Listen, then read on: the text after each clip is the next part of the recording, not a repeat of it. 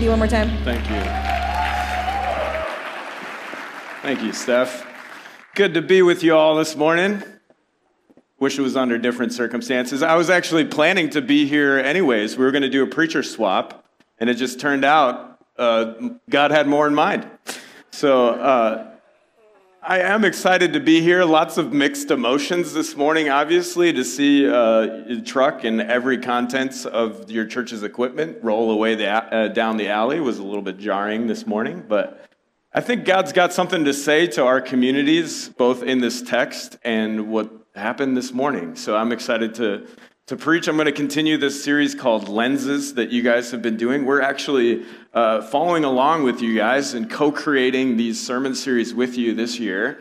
And we're trying, as you all are, to read the New Testament in the year. True confessions, I'm still like in the end of Matthew. So I did read the text we're going to preach on this morning, but I'm a little behind. So there's grace for us who are lagging behind. No. I'm just excited to be here this morning. Things are going awesome at North City. We're in the stage where we're discovering the community that God is creating in front of our eyes. We really are desperate for the Holy Spirit's leadership in who we're becoming as a church. And I would encourage you to come hang out with us on a Sunday. We may or may not have equipment next Sunday, but come hang out with us. Next week, we're actually planning on doing bagels and Bible. So if you want to come check out what that is, at least we'll have bagels. I'm stoked to be here with you all. I'm just going to pray before we jump into the text and what we did. I know we just prayed, but I think even maybe just for my frazzled nerves, it would be good to pray again. So would you join with me in just welcoming the Spirit into what we're doing? Father, Son, and Holy Spirit, I just want to pause and give this time to you. With the crazy morning I had, North City people had, here we are, just churches, despite our equipment being in hand or not. Our churches aren't defined by the things that are in trailers, but the people who make up the church, following and responding to your Holy Spirit, God. That's what we want to do together in the next few minutes we have this morning, God. As we look at your story, God, may we stay focused on who you are. And God, I just want to pray for the man or woman who stole the truck and trailer, God. I don't think they knew that we're loving our enemies. So, God, we love them. Whatever piece of brokenness exists in their life that compelled them to do that, we know that you can restore it. We know you've got grace for it. We know that you have love to give them. And I pray, God, that they find it. In Jesus' name, amen. So when's the last time you asked yourself, or maybe thought to yourself, actually, this is a weird question because you just asked yourself this question, what does it mean to be successful? Have you ever asked yourself that question, am I being successful?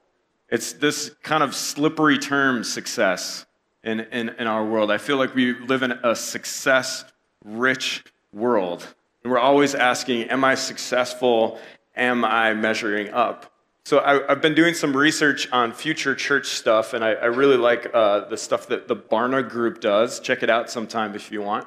And they're doing a lot of research on young Christians and how they're interacting with the church. And incidentally, one of the questions they ask them is, how confident are you that you will be famous one day? And I don't know why they asked that question, but it came up, and I was reading the research, and 26% of people under 18 are highly confident that they will be famous.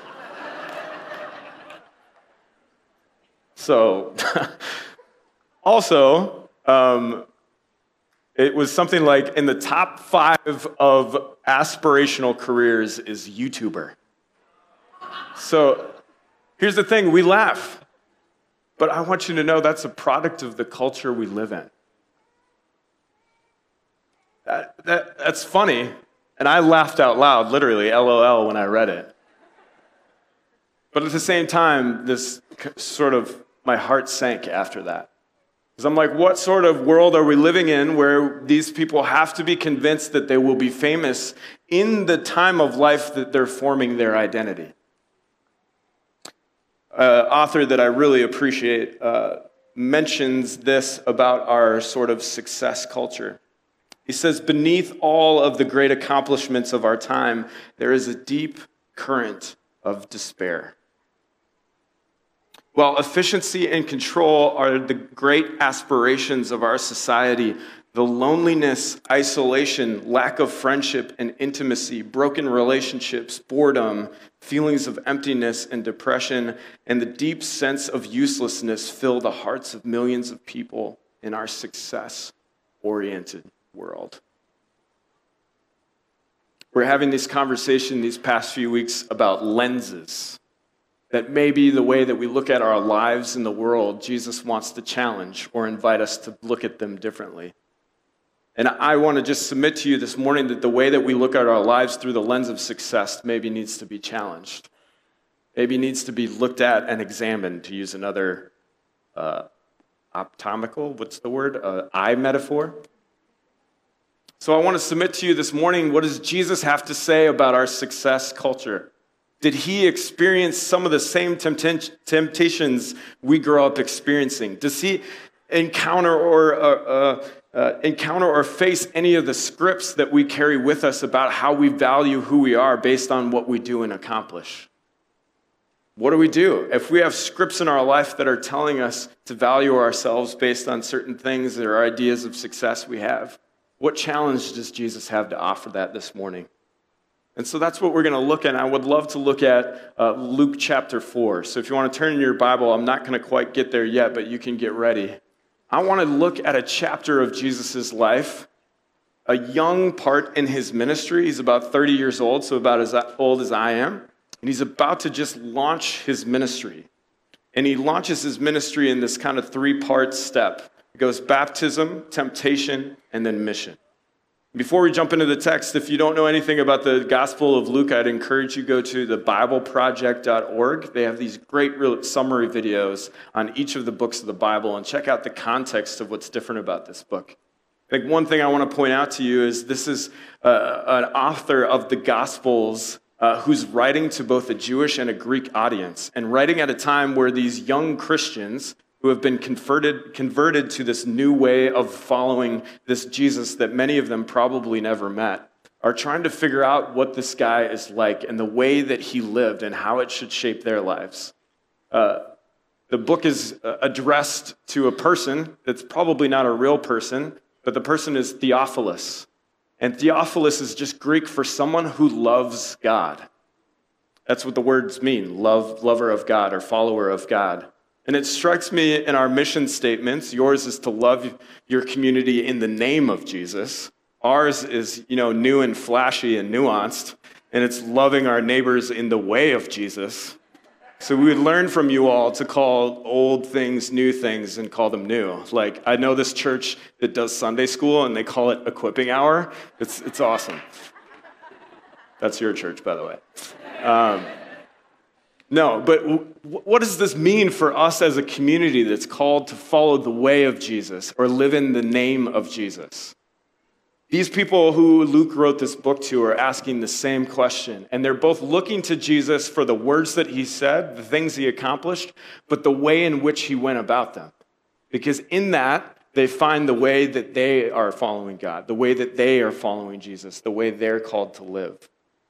So I just want to hit these three parts of his, like I said, a three-part launch of his missions. The first thing we encounter in the end of chapter 3, and I'll just kind of go through these, you don't have to find them in your text. The first thing that we see happen at the launch of Jesus' ministry is his baptism. He's baptized in the Jordan River, and this amazing thing happens. It says the Holy Spirit descends like a dove onto Jesus, and then this voice from heaven says, "You are my son, whom I love, and with whom I am well pleased." That's the beginning of Jesus' ministry. And then in Luke, he decides to throw this huge genealogy in there, so you kind of got to read through the Old Testament names. But the next thing that happens, it says that the Spirit, starting in chapter 4, it says, Jesus, full of the Holy Spirit, left the Jordan, so right after his baptism, and was led by the Spirit into the wilderness, where for 40 days, not 40 days, he was tempted by the devil. And just so if you were wondering, it says, and he had nothing to eat while he was there. So the next thing that happens is this temptation. And I don't want to go through it line to line because I want to focus on the last part. But there's this book called, and this phrase should mean something to you, In the Name of Jesus, by this author, Henry Nouwen. And he summarizes what happens next to Jesus by saying he gets tempted in 3 different ways. And the devil tempts him in 3 different ways. He says, turn this stone into bread. And he takes him and he shows him all the kingdoms of the world. And he says, this all can be yours. I can give you the power and the splendor of all of this if you just bow a knee to me. And then he does this weird thing, and he takes him on the top of this high temple, and he says, throw yourself off. And then he quotes scripture. And he says, because if you're really the Messiah, the angels will come and save you before you fall on the ground. And to a modern listener, we're like, those are some weird things. Like, what's really being tempted in that? And I think Nouwen's summation is really good. He says, primarily the temptations of Jesus and the temptations we experience are about 3 things. The first thing is we're tempted to be relevant. And I think what he means by this is we're tempted to be self-sufficient. We're tempted to be people of means, people who can figure our ways out of situations ourselves. We're tempted to be relevant, to figure it out ourselves. The second thing is we're tempted to be spectacular. We're tempted to do these grandiose things. We're tempted in this especially digital age to pursue applause in our life. Our actions and our behaviors and our pursuits are for likes and follows, if you will, in our life. The next thing he says that Jesus is tempted to do is to be powerful. Again, he has them do this display of jumping off the roof. He shows them these kingdoms of the earth. And he says, you can rule all these kingdoms if you bow to me. And we in our life are constantly tempted to seek leverage and power in our relationships. So we can define ourselves and our value against what sort of power we hold other people. Power, he says, offers an easy substitute for the hard task of love. It seems easier to be God than to love God, easier to control people than to love people, easier to own life than to love life. These are the temptations that Jesus faces, and of course, he rejects them all. He quotes scripture back to the devil, and he resists the devil's temptation. And he comes out of the wilderness and finds a Chick-fil-A like right away. Just kidding. But he goes home and he eats. And the next thing that happens in scripture is what I want to focus on this morning and what I want to read with you. And basically, Jesus goes to a synagogue and proclaims his mission statement, proclaims what he's going to be about, proclaims his way of life. So this is the scripture I want to read with you this morning. So let's jump in verse 14 of chapter 4. It says, Jesus returned to Galilee in the power of the Spirit, and the news about him spread through the whole countryside. He was teaching in their synagogues, and everyone praised him.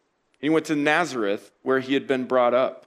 And on the Sabbath day, he went into the synagogue, as was his custom, and he stood up to read. And the scroll of the prophet Isaiah was handed to him. He unrolled it and found a place where it is written. And then he quoted it and exclaimed, "The Spirit of the Lord is on me, because he has anointed me to proclaim good news to the poor. He has sent me to proclaim freedom for prisoners or captives and recovery of sight for the blind. He is to set the oppressed free, to proclaim the year of the Lord's favor." Then he rolled the scroll up, gave it back to the attendant, and sat down. And the eyes of everyone in the synagogue were fastened on him. He began by saying to them, "Today this scripture is fulfilled in your hearing." I think that's the equivalent to a first century mic drop. Now, what is Jesus trying to communicate about what he's going to be about? What is Jesus trying to communicate about his way? When he's been tempted with all of these things, to be relevant, to be spectacular, to be powerful, how is this different? The first thing you got to understand is that this is the text from Isaiah. And Isaiah is a really important book to the Hebrew people and the people of his time because in that book it tells the story of them being in exile, meaning that they were outcast from their homeland, outcast from Jerusalem, and in captivity themselves under the oppressive rule of the power of Babylon in that time. And why that occurred is that they were not following God's way. That their society, their neighborhoods, their relationships had gone all sideways and into disarray. And the very things that Isaiah points out for the rationale why these things have gone sideways are the very things that I think the devil tempts Jesus with. They wanted to be relevant. They wanted to do things themselves. They wanted to be spectacular like the other kingdoms of the earth, and they started to act like that. They wanted to be powerful, and the leaders among them started to oppress widows and orphans. It names it. It calls them out. And this scripture actually is a mashup of different texts, and I guess Jesus can do that. He can just mash texts up when he wants to, when he's quoting them. It's probably more likely that he gave a whole lengthy sermon on the text, but this is a mashup between chapter 58 and 61, where there's this hopeful word about someone who's coming that will restore things to the way they ought to be. This someone will be a Messiah who will be God himself acting in such a way to restore God's order and leadership in the world. And what Jesus is saying when he's saying this today has been fulfilled in your presence is he's saying, I'm that guy. And that time when God is going to come back and restore all things is going to come to its fullest right now. So let's dive into what he actually says. What is the mission that Jesus says? In the text, it says things like good news for the poor, freedom for prisoners and oppressed, recovery of sight for the blind. And then it says this phrase, proclaim the year of the Lord's favor. This is also referenced as the year of Jubilee. And if you've heard this term before, it's sort of this funky expectation or this practice where like every 7 years or a certain set of years, there would be just ridiculous generosity and forgiveness amongst the Israelite community. There's this day where people who had debts, who were maybe even in prison for debts, were let go and let free. People who had sold their land to buy stuff were given their land back. So it's not just an economic reset, but it's this idea, this picture of God's forgiveness through the land.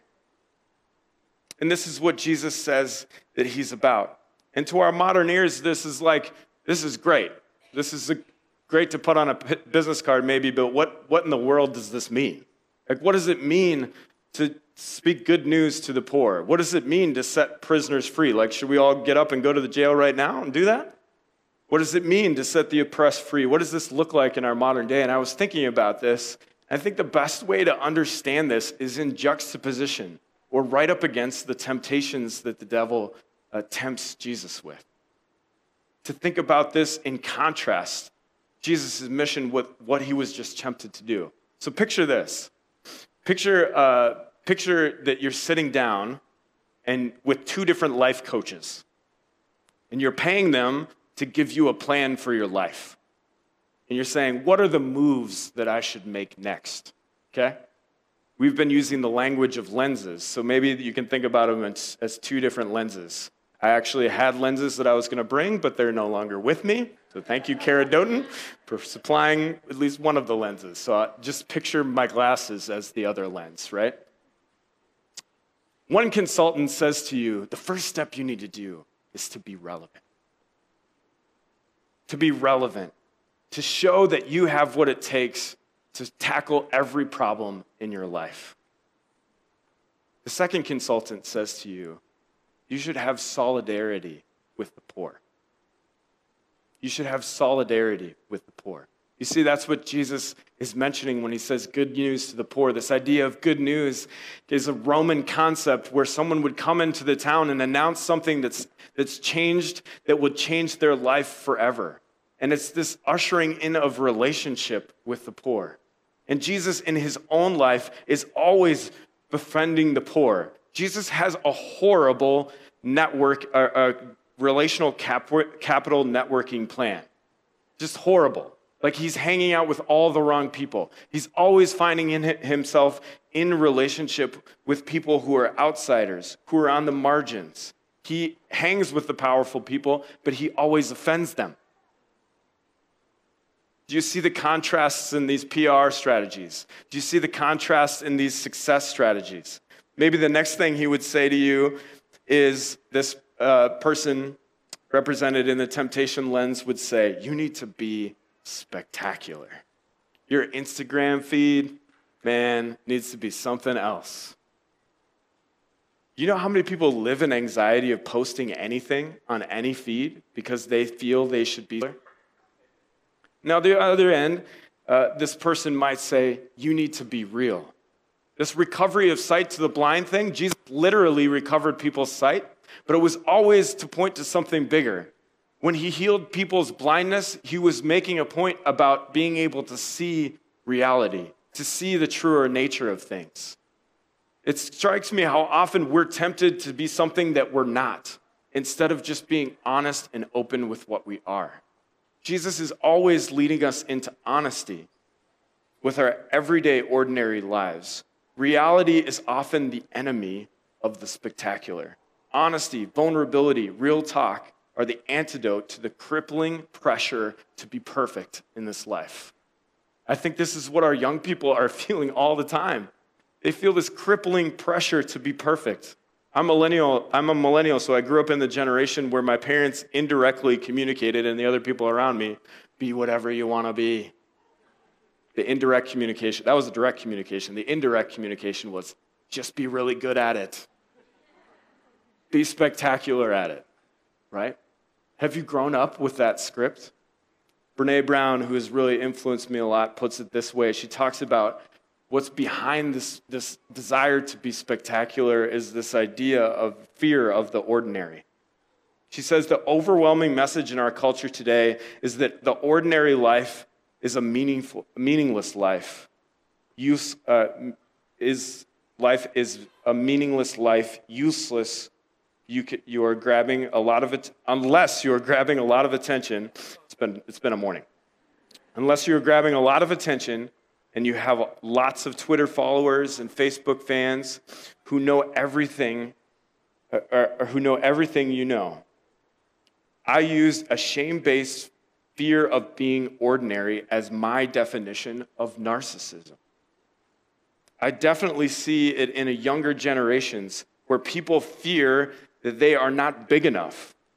No matter how happy or fulfilling their small, quiet life is, they feel it must not mean very much because it is not the way people are measuring success. And then bluntly she says, which is just terrifying. It's amazing how much in my life I'm drawn to do something spectacular and I miss what's right in front of my face. I am blind to the joy and the love that's right in front of my face. Let me just tell you this quick story. Can we have a real life example right now? I've known some of you for like 20 minutes, so let's be real. So right now in my life, all the pastors of all of our churches are bivocational. So I'm in like my side gigs in a little flux. So I'm an entrepreneur at heart, so immediately I start thinking of all the things that I can do. And I'm like, I'm going to do this, I'm going to do this, I've got funding for that, let's try this. And Christian Ann's like, whoa. Christian Ann's my wife. She's like, what if you were to be dad for a day instead of trying whatever the new thing is this week that you want to try? I was like, man. And then what happened in my mind is I was tempted to put on these lenses. And all the scripts that I've grown up with as a man who has to define his significance with what he's accomplishing in the world came up and reared their ugly head. And I was dismissive. And then it flashed in front of my eyes how much time I waste in the day daydreaming about schemes to accomplish more things in the world when my beautiful children are playing right in front of me. So I'm not quite sure what will happen yet, other than I'm going to choose them. And that's a small example, but a lot of you have been there. A lot of you are facing children coming into your home and thinking about what this means for your career, and all these scripts about what it means to be successful are running through your mind. And I want to tell you that Jesus has a different lens for you. Jesus says, The kingdom of God is for these little ones. The kingdom of God is for the poor. He says in the first thing he says in the Sermon on the Mount, he says, blessed are the poor because they will inherit the kingdom of God. We have to have different lenses for looking at what success and meaning looks like in our life. The last one, this idea of captives being set free, of prisoners being set free, the oppressed being set free, and the year of the Lord's favor is about the pursuit of freedom in others' lives. I don't know how many times I've heard the term financial freedom. Have you heard that term? Like it's some goal to make tons of money so you're not responsible or like don't have to be beholden to anyone for the finances in your life. Basically, there's this pervasive idea that you should never have to need in your life. You should be so powerful that you shouldn't have to be interdependent with anyone. And Jesus is saying exactly the opposite there. He said, I've rejected the pursuit of power so that I can pursue the empowerment of others. What if you were 60, 70 at the end of your life looking at your career? Do you want to be one who says, I'm counting the people I had power over, or I'm counting the people who I empowered? Which do you want to be counting at the end of your days? I think if we're going to follow Jesus' mission, we have to take seriously that the lens he wants to put us to put on is not viewing others' relationship to us as a way to gain more power, but as a way to empower the other. So this is great, this great contrast of Jesus' mission and temptation. Maybe you can resonate with this. Maybe you're kind of squirming in your seat because you've lived under the oppression of the idea of being relevant, spectacular, and powerful as the only means of your identity. What does this mean for us every day? How do we pursue this? And I have a somewhat mixed message for you. Pursuing the way of Jesus, you just can't. You can't do it by yourself. Maybe you missed the most significant character in all three of these stories. At Jesus' baptism, he's not alone. The Holy Spirit's there. And he says, this is my son, whom I love, and whom I'm well pleased. Who leads Jesus into the desert and sustains him when he's there? The Spirit, the Holy Spirit. And what are the first words out of Jesus' mouth when he preaches this text? The Spirit of the Lord is on me and anointed me to proclaim good news to the poor. You can't do this without the Holy Spirit. North City, Mill City, we can't do this without the Holy Spirit. I think maybe North City, Jesus is trying to tell us this morning, even when we don't have our trailer, we can't do this without the Holy Spirit. The only way that we can put on the lens of solidarity with the poor, about being radically honest with our lives, and pursuing the empowerment of others instead of our self-empowerment, is through the power of the Holy Spirit in our lives. Because guess what? The love of the poor, the pursuit of being radically honest, empowering others can all be means for relevance, to be spectacular, and to be powerful in some twisted way. They can become selfish ends in and of themselves if we aren't listening to the Holy Spirit's direction in our lives. Simply put, people who live and love in the name and the way of Jesus are willing to give power in their lives over to the Holy Spirit in faith that life is better that way. For them and for their neighbors. Paul puts it this way. In 2 Corinthians 3:17, he says, now the Lord is Spirit, and where the Spirit of the Lord is, there is true freedom. You might be sitting here going like, I've never thought of my life and how I form my identity in the ways that you're talking about this morning. In fact, I've lived under the tyranny of just trying to be relevant, spectacular, and powerful, and I'm dying inside. Maybe that's you this morning. What I want to say to you this morning is that the most important thing that you can hear from the Holy Spirit is the words that he spoke over Jesus when he was baptized. I've been trying to listen to the Holy Spirit for a while in my life, and it seems to me at the end of the day, what the Spirit is always trying to get me to believe is that I am a son of God, that I'm a child of God, that he loves me, and that he's already pleased with me because of what Christ has done.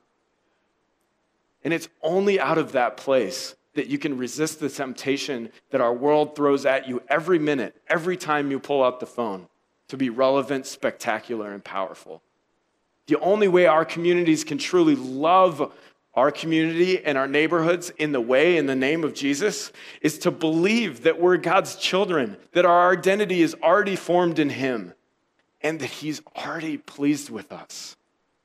And then we can go about the business of joining with the Holy Spirit to renew this city. Because it's not going to be about us. It's going to be about empowering others. It's going to be about being real and honest with what we struggle with in front of people so that they can see the grace of God come true in our lives. It's about not just giving to the poor or having charity, but knowing the poor, having the experience of being with the poor, being poor ourselves. Because Jesus says that's where the kingdom of God lives. Mill City, North City, do we want to be those kind of communities?